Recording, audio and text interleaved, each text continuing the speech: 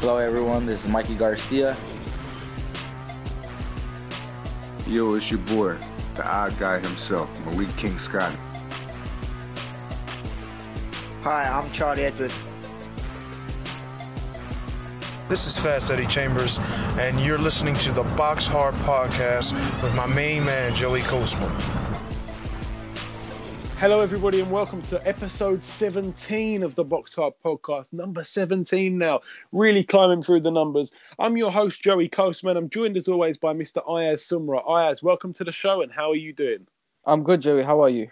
Very good, very good. Unfortunately, listeners, we are not joined this week by Sophia Di Stefano. She unfortunately had other commitments. She couldn't be on this week's show. She'll be back next week, no problem. We're going to keep it simple. As always, there's part one and part two. Part one being the review part where we review the fights from last week. We will also speak to James DeGale's trainer, Jimmy Mack Jr., of course, son of Jimmy Mack, Jim McDonnell, of course. And in part two, we will preview the fights coming up this weekend, the Copper Box show, of course, and we'll be speaking to one of the guys on that bill, Ben Hall, which is a very nice interview. It's a very nice interview. He sort of talks a lot about his career thus far, a couple of other things, a couple of other fights, a couple of other fighters. It's very interesting, that one. We're going to get straight down into it, Ayaz. I think we should start on the weekend with the big clash in America. What do you think? Let's talk about the Danny Garcia versus Robert Guerrero fight. Yeah, definitely. We're going to start with that one. Of course, there's nowhere else to really start. Danny Garcia, again, he didn't start quick. You know, I don't think he's a quick starter. I think Robert Guerrero racked up the first few rounds, to be honest. I think he was impressing me, actually, when the fight started. Me and you both said that we thought that Danny Garcia were going to win by knockout, but we were wrong. Robert Guerrero sort of done what he does. He roughs it up. Someone pointed something out on Twitter, how Robert Guerrero got to where he is by boxing, and I don't know why he's deciding to neglect all of his boxing skills and just turn every fight into a brawl these days. I think I sort of agree with that, to be totally honest. He's trying to turn these fights into a brawl. I don't think Danny Garcia is a fantastic boxer. He's a good boxer, but I don't think he's a fantastic boxer. I think he relies a lot on the big punches and, of course, that monstrous left hook.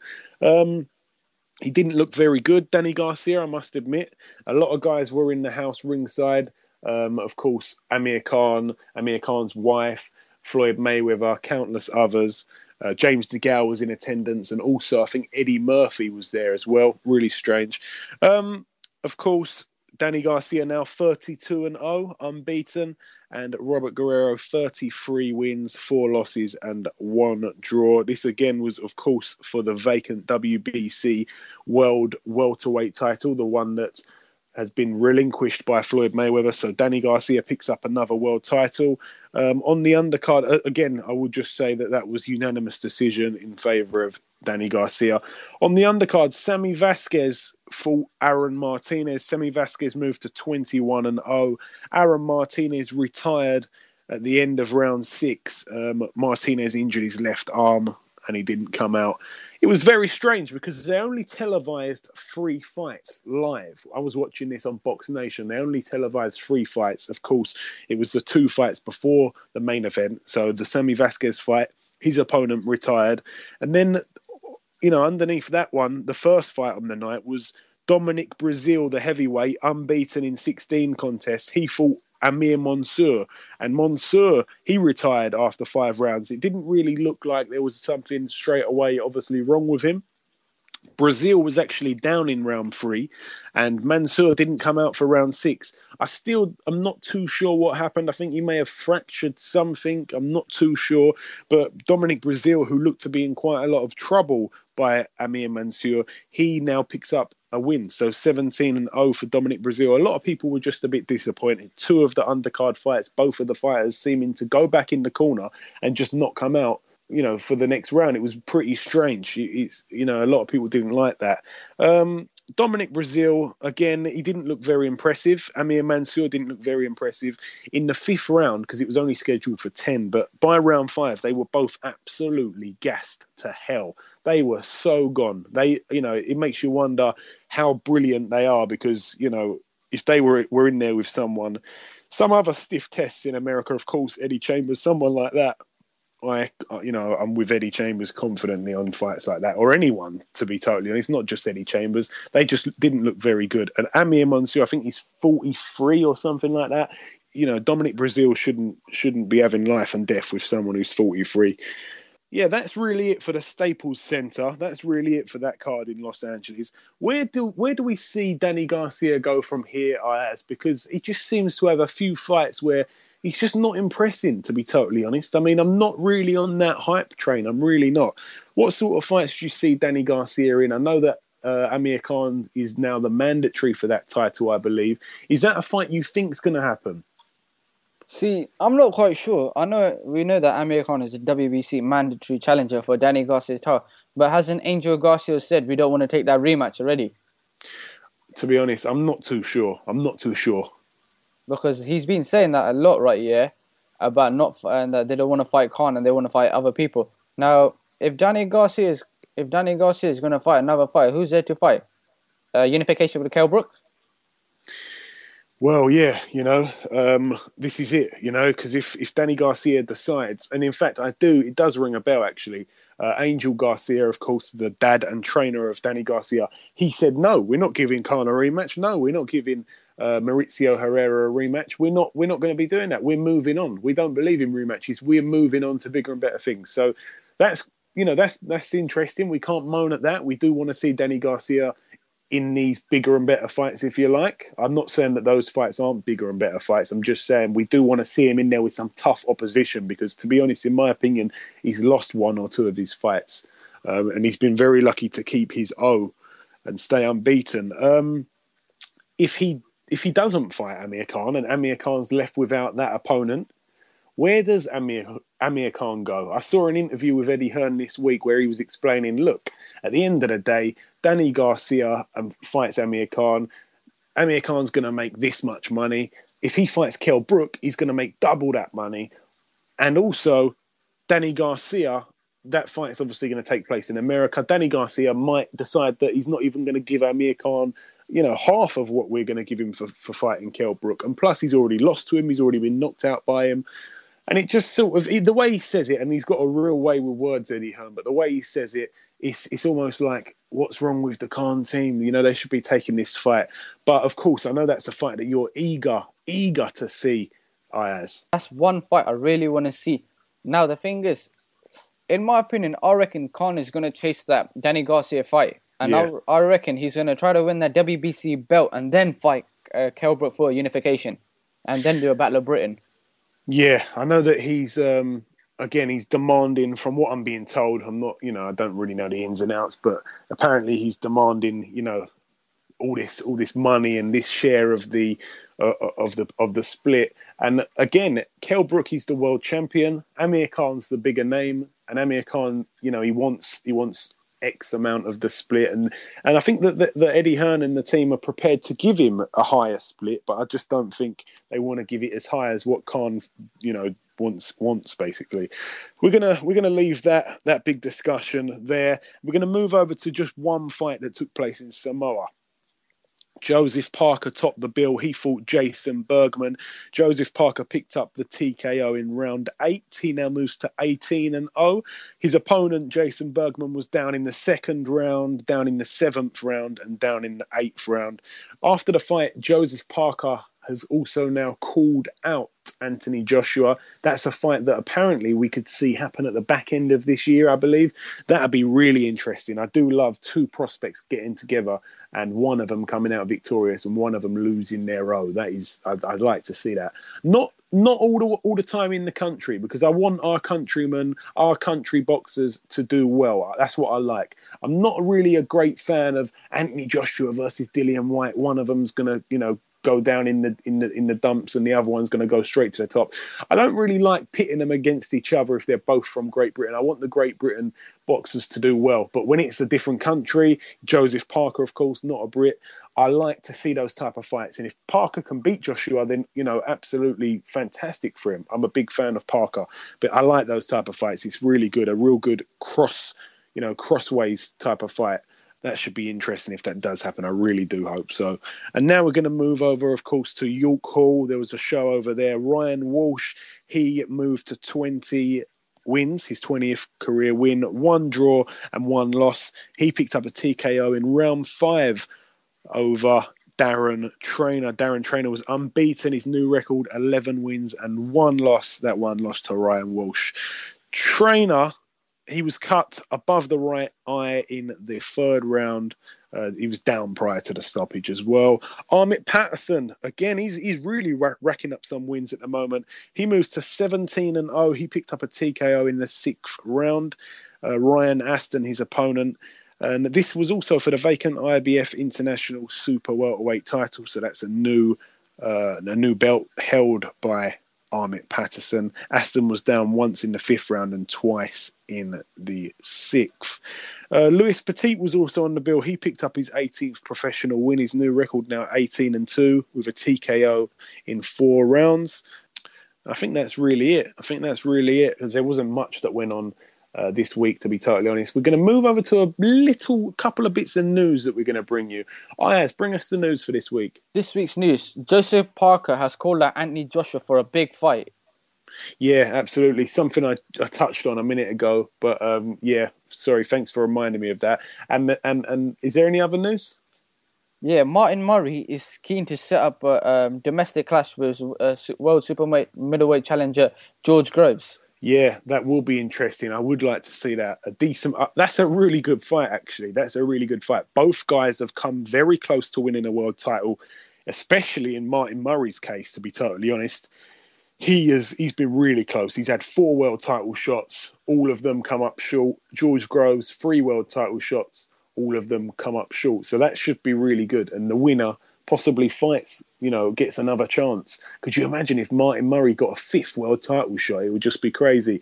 But yeah, good luck to both boys. It would be a shame again for one of those to lose, but that's the game that we're in. And it should be interesting if that does get made. That's a big if. Is there any more news, or is that it, Ayaz? Also, David Hayes' comeback will continue on March 21st at London O2 Arena, but there's no opponent yet to be confirmed.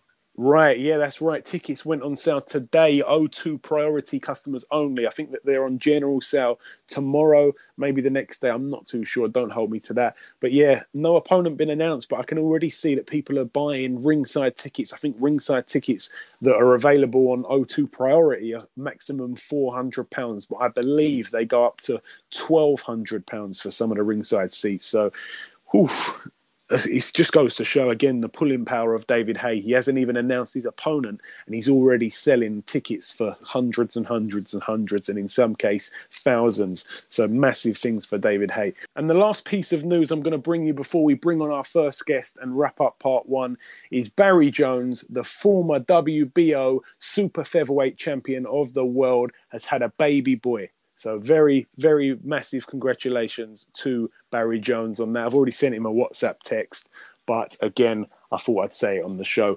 Okay, we're now going to welcome our first guest. Ladies and gentlemen, please welcome trainer of James DeGale, Mr. Jimmy Mack Jr. Oh, mate, thanks for having me on. No problem.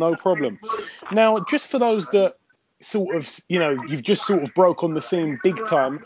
For those people that aren't too sure what fighters you look after, could you just tell us the names that you're looking after right now? Yeah, I work with my dad, and we've got fighters. Obviously, James DeGale's top of the tree, and we've got a few other young boys coming through now. We've got Jake Ball, Reece Bellotti, Louis Adolphi, and Kurt Garvey on our books at the moment, and there'll be a few more joining soon too. Okay, I want to start with a couple of fighters that are on the bill this weekend. Of course, you got, I think, is it 2 fighters on this bill? Yeah, we've got 2 fighters on this weekend. The fights are being shown live on Sky. We've got Absolutely. Reece Bellotti's having his first 8-rounder. And we've got Louis Adolphi making his matchroom debut over 4 rounds. Absolutely. Now, I know that Adolphi's in there with William Warburton. William Warburton, we've seen him sort of, he's very, very awkward. We see him beat Georgie Keane, the Frank Warren prospect. I think it was 2014, early 2014. So this is a pretty tough test for Adolphe, actually. I know he's only 3 fights into his career, but how do you see this one going for him? Of course, it's only a 4-rounder, but you know, William Warburton's definitely someone you can't really look over. Yeah, William Warburton, he's tricky. He's very tall, very gangly, and he can pose problems. Like if you let him, he springs a few upsets in. But the way Louis been training, the way he's been looking, and that, I'm pretty confident that you know, he'll look good on Saturday, and get his matchroom career up and running. And he's just really looking forward to boxing. It's been a long time since his last fight. So, he's just he's raring to go. He really is. Now I'm going to move over to Reece Bellotti again. As you said, he's in his first 8-rounder. 4 fights, 4 wins, 3 by knockout. Out of all the prospects you're looking after, at the start of the show, you named them. You got quite a lot of prospects. Would you say Reece Bellotti's shining the brightest at this moment in time? Well, he's had out of the young crop coming through. I think he's 1 or 2 fights ahead of the others. So he is paving the way at the moment. He's looking really good, and for a featherweight, he really, really punches hard. So he's going to be an handful for anyone in the 9-stone division in Britain. And right now it's a shame really, because he was supposed to be fighting Guy Davis from Wales, who's a good fighter. He's had over 30 professional fights, and it would have gone a few rounds, but just everything he hits, he destroys. He really can bang. And also, I want to talk a little bit about Jake Bull. Jake Bull, 3 fights, 3 wins, all 3 by knockout. When are we going to look to see him out next? When will he next be out fighting? Jake Bull will be boxing on March the 5th in Birmingham on the undercard of the Bradley Skeet and Sam Eggington show, which will also be live on Sky. So he's got his last 6-rounder and in Birmingham, and then I think the one after that he'll be moving to 8 rounds as well. So he's in the gym training. Excellent stuff. I also just wanted to touch on Kirk Garvey. Now, Kirk Garvey, 3 wins in 3 contests. So all of your prospects coming through, all unbeaten at the moment. Ironically enough, the only fighter that you look after with a loss on his record is the world champion, James DeGale. Would we call it a loss? We call it a decision. I want to talk about James. I want to just mention something about Kirk Garvey. When will we likely see him out again? I know that, of course, he's 6'3", light heavy. He's very tall for his weight. Will we see him stick around at light? Lump. Will we see him stick at light heavy for a while, or will he be moving up to cruiser? Nah, he'll be campaigning at light heavyweight. He's big for the weight. He is big, but he's just, funny enough, we've got nothing lined up at the moment for Kirk. We're just waiting to get something like rubber stamped. We're just trying to get him up and running. But once he gets a bit of activity, I'm sure, he'll be a force in the light heavyweight division as well. But he's a true light heavyweight. Excellent stuff. It's a really good thing that all these youngsters coming through that you look after are all getting exposure, sort of thing, finally on Sky Sports. So that's really good for all of them. It's massive. I just wanted to move over now to James DeGale. I wanted to talk a few things about him. Of course, in your father's career, obviously you train alongside your father, you bring these fighters through. In your father's career, the only thing he seemed to not do was win a world title. He got so close, but he just couldn't capture it. And because of his really close-knit relationship with James DeGale, watching James DeGale capture the world title, it was almost like your father, Jim, doing it through DeGale. So how much did that mean just to yourself and the whole camp? Oh, it was absolutely massive. To go, obviously, when James became mandatory challenger for the world title, Carl Froch was the champion at the time. And obviously that fight never materialised. And in the end, we thought, we was under the illusion that the fight was going to be in London. Obviously that weren't the case. We had to go to America. So for one, you feel like you're up against it when you're going to America. And 2, to go and fight a fighter like Andre Durrell in his own backyard, you've got to think anything close, are we going to get it? But you know, he went out there. James was absolutely buzzing that it was out there. He was thriving in it, and he obviously went out there, won a unanimous decision, convincingly, and it was just probably it was the best night of my life so far. Right, and I think for my dad, it was his proudest night so far in boxing as well. It really did mean the world. It was unbelievable. What did you think when James DeGale threw that overhand punch that took knocked Dirrell down in the second round? What was going through your head at that point? Oh, I was just thinking, please, just don't get up. Just stay down. But full credit to him. He managed to get himself up and get through the round because he got put down again. And when he walked back to his corner, I thought this is over here. But credit to him, it just shows you the shape he was in to get up and to carry on boxing. Full credit to him. It was unbelievable. And I just wanted to also sort of mention, because like I say, you sort of have burst on the scene all recently. How long have you been watching? How long have you been in the gym watching, picking up knowledge from your old man to now sort of, be able to sort of emulate what he does and do your own thing almost? I remember being in the gym, like, when I was a kid. Like, I remember getting up there, like, even with my dad, had the likes of Danny Williams and Takaloo and all them boys, like, back in the day. And I was only young, like, they used to train at the Cronk over in North London. And I just remember used to sitting on the side of the ring, like the apron, whatever. And I used to just watch, like, and then, I don't know, like, as you get older or whatever, you just, like, like most like boys sort of going to work with their dad. Like, if my dad was a builder, I'd have probably been a bricklayer. But as he was, a trainer, I just sort of, like, got more involved, and this is what I want to do. I want to be involved in, like, professional boxing, and that was really the start of it, really. And now, I work with him, like, day in, day out. Absolutely. Just one thing I wanted to touch on about James DeGale. I want to ask this question pretty straightforwardly. A lot of people sort of say that in the second half of the fight, he takes his foot off, maybe he gasses a little bit. What can we say about that? Because I know his conditioning is good. I know that does he train in an oxygen chamber sometimes?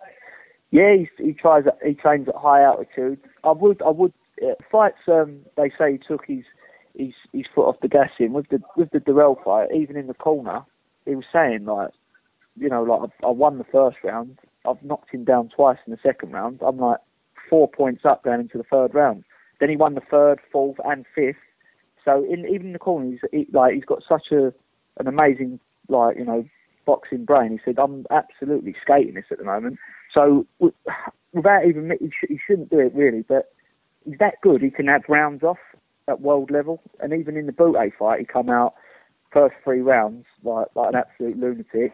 Then he picked up a cut. I think it was the fourth or fifth round, and he sort of, like, changed tactics a bit. He boxed, and even when I've listened back to it on the telly and stuff, I don't think the commentary done him no favours.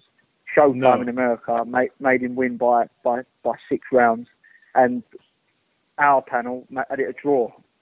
And then the official scorecards, 2 was by 6 and 1 was by 4. So when you look at it like that, it's sort of a one-sided fight. But no, he's in real good condition. I can assure you, he gets absolutely beasted, and I've seen 15 rounds in the gym, like, no problem, like, not even blowing. He's a supreme athlete. He really is. And of course, we've seen him, fight in America for the vacant title. Then we've seen him on the road again in Montreal. Oh no, sorry, not Montreal, in Quebec, Canada. In Quebec, yeah. Will we see him on the road in his next fight, or is it likely to be back over here? My honest answer is I don't know. I really don't know what's happening. I know the IBF have enforced his mandatory, and I know he has to obligate that, I think. But as to where it's going to be, I have no idea. Whether that will be his next fight, like, well, they've ordered it, but I don't know how soon they're going to order it for or whatever. But I'm sure we will see him back on UK shores, definitely. And another thing I wanted to say, of course, as you said earlier, as we touched on the George Groves decision, I'm going to call it decision, that he got in his favour over James. Is that a fight that Team DeGale is still interested in? Because since that fight, it seems that George Groves, of course, he was at the top of British boxing whilst he was in the same bracket as Carl Froch twice. Yeah. The first one very unjustly, but again, his credibility sort of fallen a little bit, especially after losing to Badou Jack.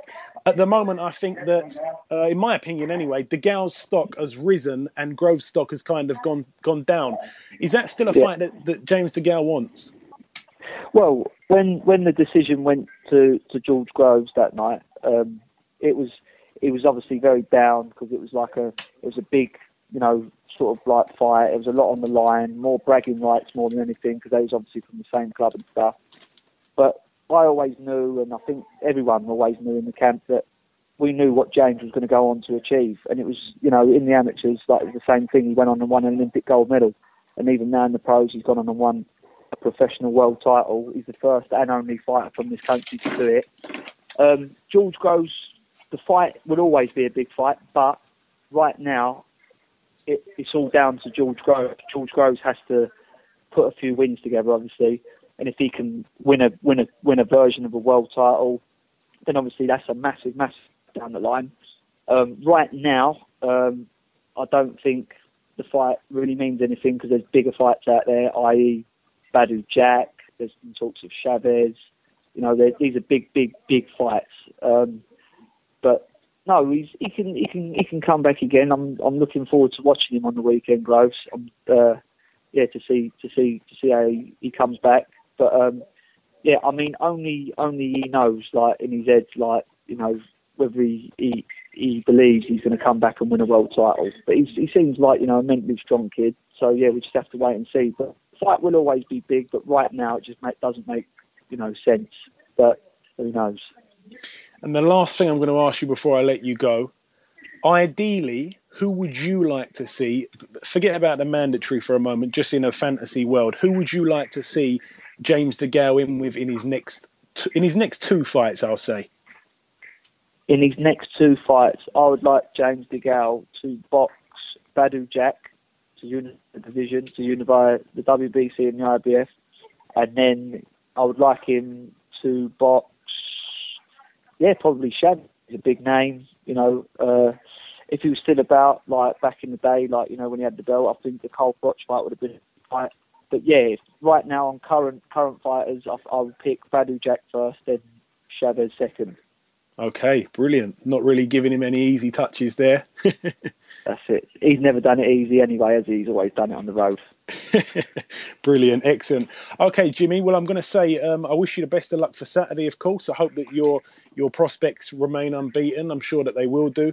And hopefully we'll speak to you soon. Thanks for having me. Thank you. No problem. Take care. Thanks, mate.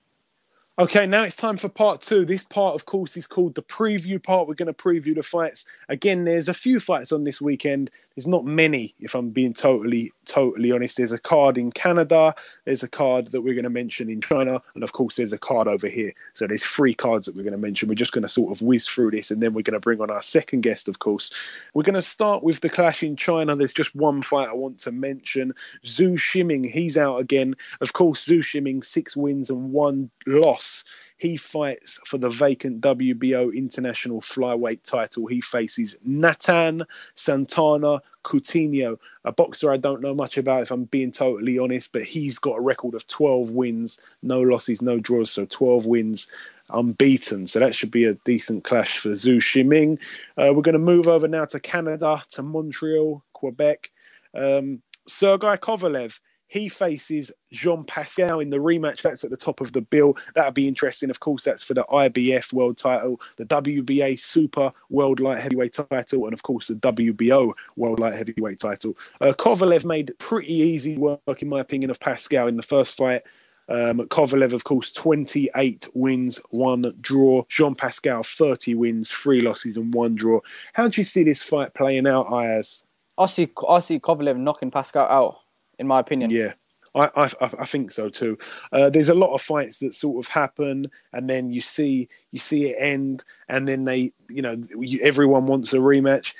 Everyone wants to see a rematch. This is not one of those fights in my opinion. He fought him in 2015. He's now fighting him in 2016. It was an 8th round TKO when they faced each other before.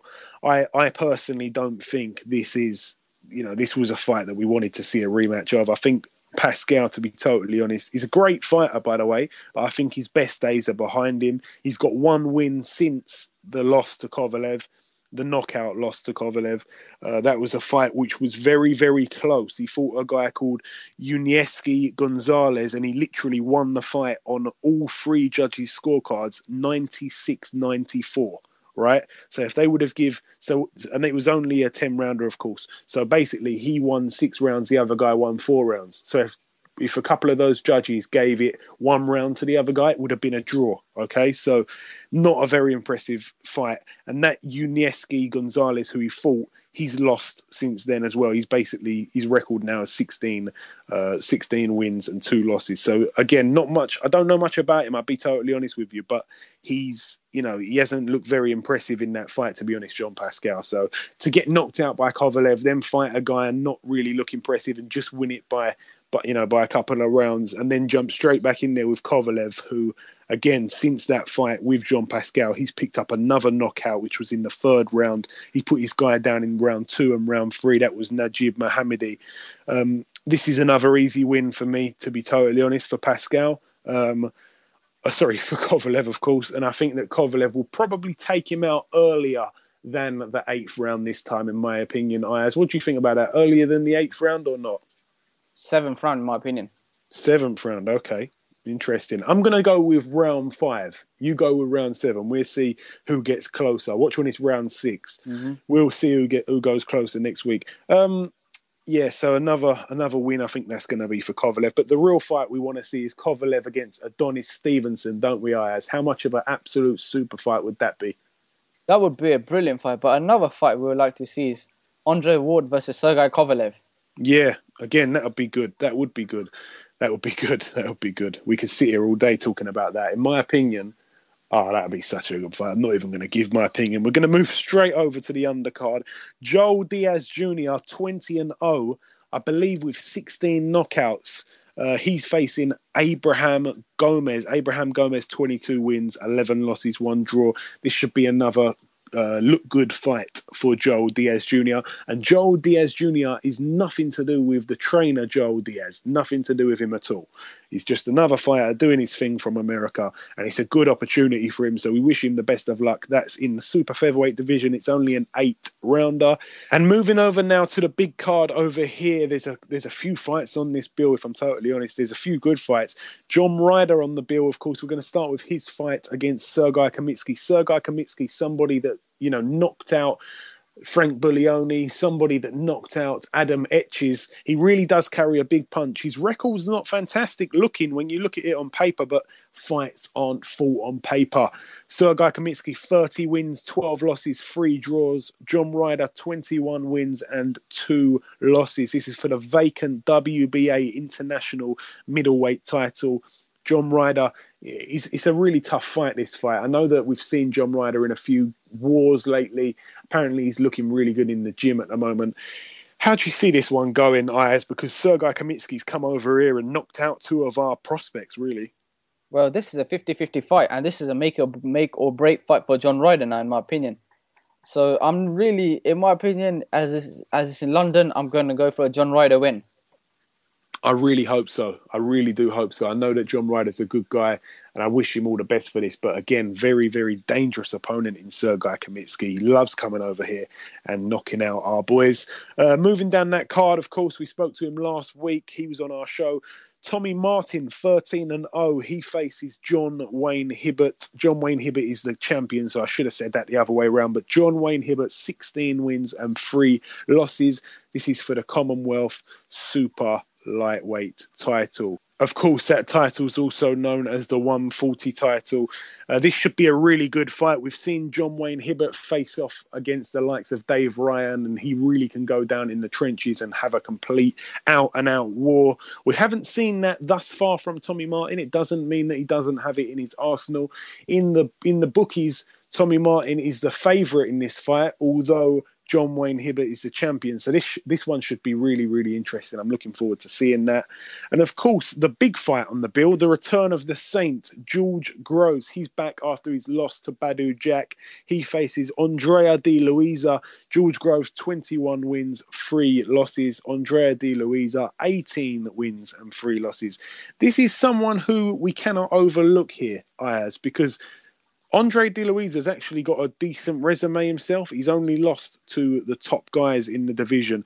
What do you think that the Saint has got to offer us now? Now after losing three title fights really in the last year or so, couple of years. I reckon obviously George Groves is back, but now he's got a new trainer, Shane McGuigan, who he's training the likes of David Haye and IBF champion Carl Frampton. So I reckon, in my opinion, we're going to see a new George Groves in this fight.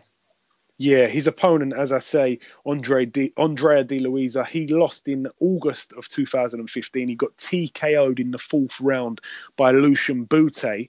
In 2012, he lost to Christopher Abras, who again we saw George Groves beat on it was 12 rounds that fight, and Andrea De Luisa, he retired at the end of the 7th round to Abras. And also he picked up another loss in 2011. That was to Muhammad Ali Ndiaye. This was for the vacant EBU European super middleweight title. So, he's lost in tough fights, basically.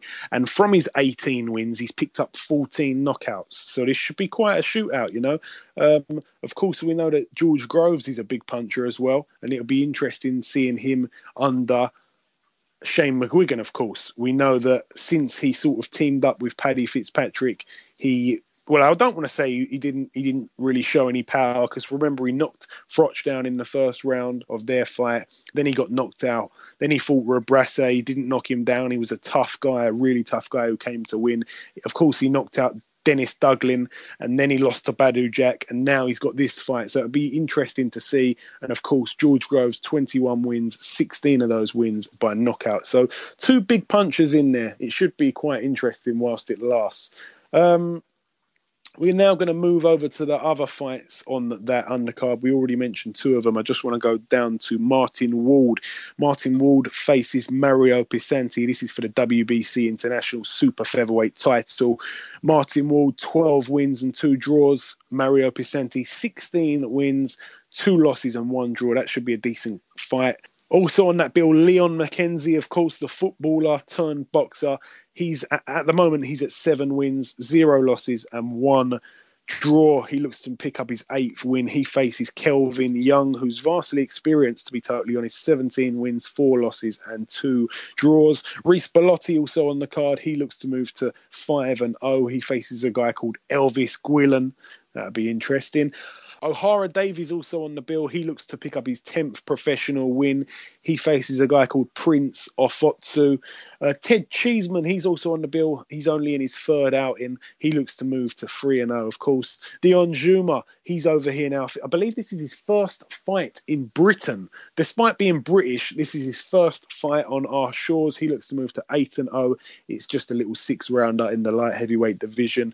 Louis Adolphi's also on the bill. He looks to move to 4-0. Lucian Reed, and of course Craig Richards is also on the bill. So a lot to look forward to on that Saturday night, Ayaz. Not just the George Groves fight. There's a few decent trade fights on the undercard there. Well, I just want to see the George Groves. I want to see the card, yeah. The Sergei Kamitsky versus John Ryder, but I'm going to be more paying attention to the George Groves fight. Just want to see how he looks as a new fighter with his new trainer. Absolutely. And I'm also looking to see Dion Juma. We haven't really seen anything of him on TV, I don't believe.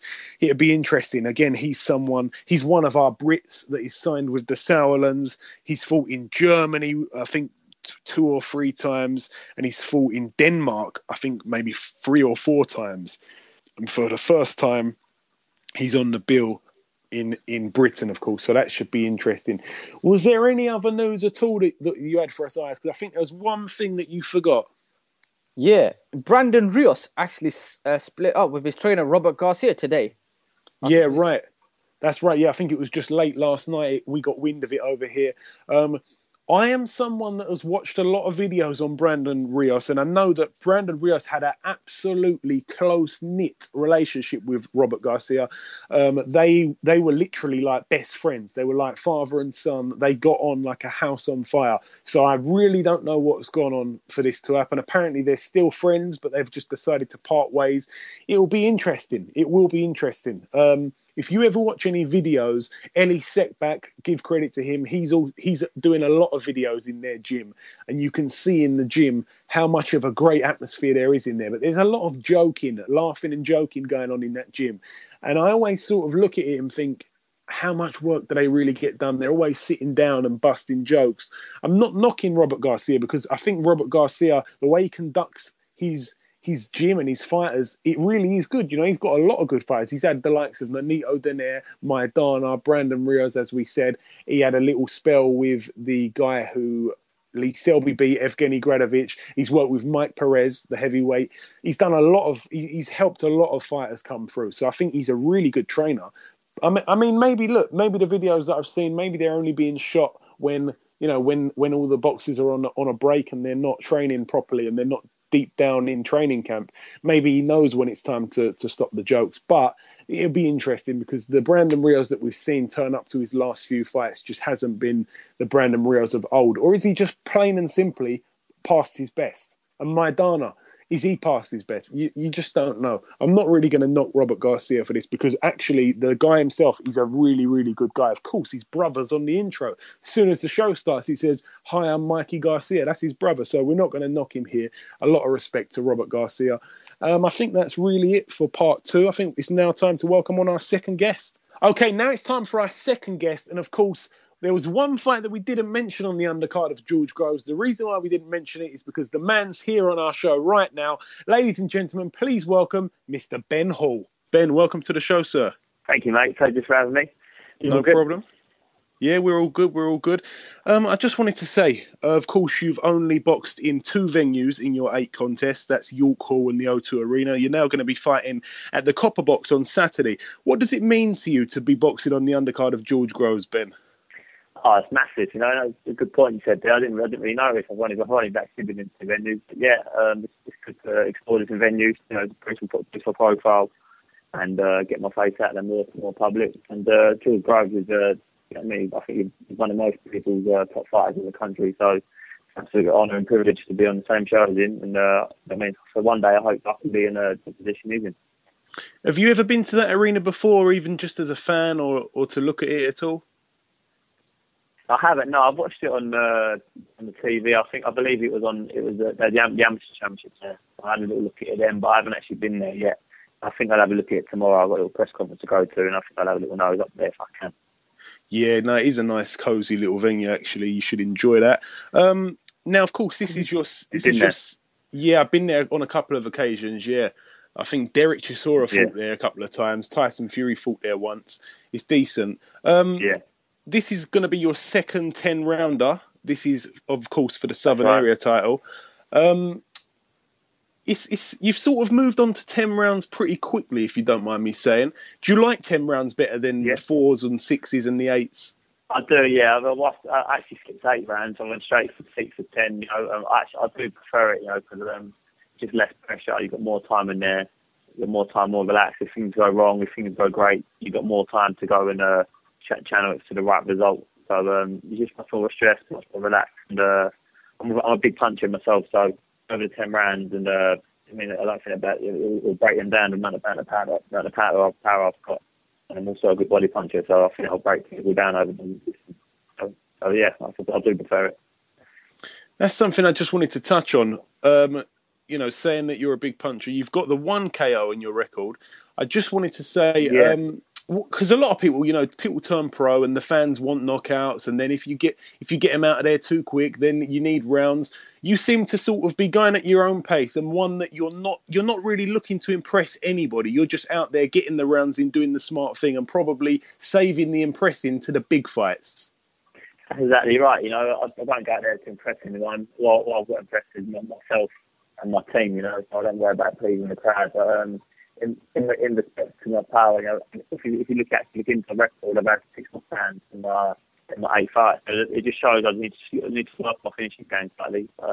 It's hard when you get in and know you've hurt people, and then when you find there's a bit less opposition, you go into survival mode. I think in fighters like my last opponent, Austin Jolly, I had him hurt and I landed good shots. He was there to win, and also with Chris Adjadua, he's going to be there to win. He's going to be fighting with me. And I believe I'll catch him, and I believe I will take him out. Absolutely. Be there to win. Yeah, that's the main thing. Yeah, that's what I want. I'm a good counter puncher, so I make it needs to make people pay. And if they're coming to fight and difficult on me and have a go, it's paying for my own. Absolutely. Yeah, that's the right mentality to have. Of course, you're at 154 at the minute. Is this a weight that you're looking to stay at, or will you be moving up in the near future? It's hard to say. I'm 22 years old, so I'm young, I'm maturing, getting bigger and stronger all the time. But if you would have asked me that question before my last fight, I probably would have said I'll probably move up in a couple of years. But this time round, I've made the weight terrific. I've had a check weigh-in today, just weighed in 11.2. So I'm doing only on the weight now. I'm just learning as I'm going on and learning about my body, learning about certain foods that work for me, what don't work for me, and because of that, my weight's much more better this time, and I think I'll be comfortable light middle for a little while. Yeah. Okay, brilliant. I've established myself for that weight. Yeah, definitely. Yeah, that sounds about right. I just wanted to touch on what sort of boxers have you sparred with, Ben? I've sparred top fighters all around the world. I sparred obviously with John Ryder. I've sparred with Ted Friedman. I sparred with a couple of Tyler Bridges. I sparred with the fighter from Marbella, 11 rounds Martinez, world title level. I sparred with him a few times. Who else have I sparred with? I sparred also Chris Adjadua on fighting, but not this camp, but I sparred with him. It's countless pros. I couldn't even say. There's loads. Aaron Morgan I sparred with, was a good fighter. I can't even say there's loads of fighters. I've just sort of lost count, but I've sparred at a high level. I've been at world class level in sparring, but obviously it's a lot different on the night and things like that. I've gained experience from fighting sparring top level fighters, and I've learned from them. And now I've moulded it. I picked up little bits of everyone. I've moulded into my own little style. Definitely. I just wanted to touch on John Ryder. He's got a sort of tough fight. I mean, he fights Sergei Kamitsky. Of course, Kamitsky's record doesn't really look amazing, but we know what he can do. He's been over here a few times and knocked out prospects. How do you see his fight going with John Ryder? Yeah, me and John have done hundreds of rounds together all the time, so I know John inside that, and I sparred him a long time ago, and I've sparred him up to now, and I'm not just saying it, but right now, it's the sharpest I've ever seen him. He's much more alert, he's more on the ball, and I really think he's done different things with his diet and that now, and I just really think he's going to be the best John Ryder. Yes, it is a hard fight. I mean, not going to say it's not a hard fight, but it's a fight John is capable of winning. I know they've got a game plan to stick to, and I think if they do stick to that, I think John's going to get the win and look impressive. So doing so. We all hope so, for sure. In your opinion, is Liam Smith the top boy at 154 in our country at the moment? Yes, I think he is. I do like Liam Smith. I think he's a good fighter. And it's brilliant. The world title is over here, so it's great motivation for me for one day to get. To get onto that. But yeah, I do rate Liam Smith. I think he's probably the top fighter. Who else is good? Alice Patterson's a pretty good fighter we just saw recently, and Liam Williams, the British champion. I think they're a really good name. There's a few other good prospects up and coming as well now, but they're the three. Definitely the two big names. I'd probably say Liam Williams and Liam Smith. The two Liams. And something else I wanted to touch on. I've seen recently on Twitter that the two Bennys have met up. I see that you've done a few things with Benny Banks, the rapper. How did that come about? Yeah, that's quite funny. That's a random one from this. My manager and trainer, Peter Sims, he knows quite a few people, and his Benny Banks management got in contact with Peter. They're looking for a boxer to part in his new music video coming up. He's got a new track coming out, which is pretty good. And they asked me to do a load of pads in that while doing so. But there's a few other pads involved as well, like Lucian Reed, Craig Richards, and I think Tony Converse was involved in it as well. But there's quite a big thing of me in there doing pads and things like that. So it's good publicity for me, really. And Benny Banks seemed like a right nice kid. He's right down to earth, and it's a pleasure to work with someone who's got the same sort of motivation as me to do well in life. Now, the last thing I'm going to ask you before I let you go, Ben, and thank you very much for giving me a bit of your time so close to the fight. The last thing I'm going to ask you is, if it was down to you, which fantasy fight, of course, when I say fantasy, I mean realistic as well. I mean a fight that could take place in 2016. Anyone, whether it's Mayweather Khan, whether it's Kell Brook Amir Khan, whether it's Tyson Fury Klitschko 2, what is the fight, any division that you'd like to see this year? I think that's the big Taylor Alvarez and Golovkin. I think they're the two probably the best pound-for-pound fighters out there today. I think both of them have got phenomenal power. Golovkin's probably the bigger puncher, but say Taylor Alvarez is a light middleweight, but he looks massive for the weight. So I don't think there'll be too much of a size difference really. So I think it could be done, but obviously there's a politics to it and things like that. But that is a dream fight for me to watch. To star-wise, that's exactly what I'd love to fight. Our dream to fight like this. They're real fighters. They come to fight, and they've got the skills also to come with it. When you said that, the hairs on the back of my neck stood up. Who do you think would win that fight, Ben? Good question. Before I watched the Canelo Alvarez and Miguel Cotto fight, I probably leaned towards Golovkin. I think he's punched too hard, but Canelo Alvarez just gets better and better. We need a young fighter. He keeps getting better and better, and I think he could beat him. I don't know. I think I probably lean towards Golovkin. I think Golovkin could end up. I think it would be a good fight up until that point. Yeah. Okay, excellent stuff. Okay, Ben, well, I wish you the absolute best of luck on Saturday. I should be there, so I may see you just before the fight or so. And, I hope that you remain unbeaten and get a good win. Brilliant. Thank you very much, mate. Appreciate your time. No problem. We speak to you soon. Bye, mate. Thank you. Okay, unfortunately, that's all we've got time for on episode 17 of the Box Hard Podcast. I've been your host, Joey Coastman. Ayaz Sumra has been Ayaz Sumra. Big thank you to our guests this week, of course, Ben Hall and, of course, Jimmy Mack Jr. Please follow, please retweet, please share, please like, and we will be back next week with another buster of a show. Thank you very much.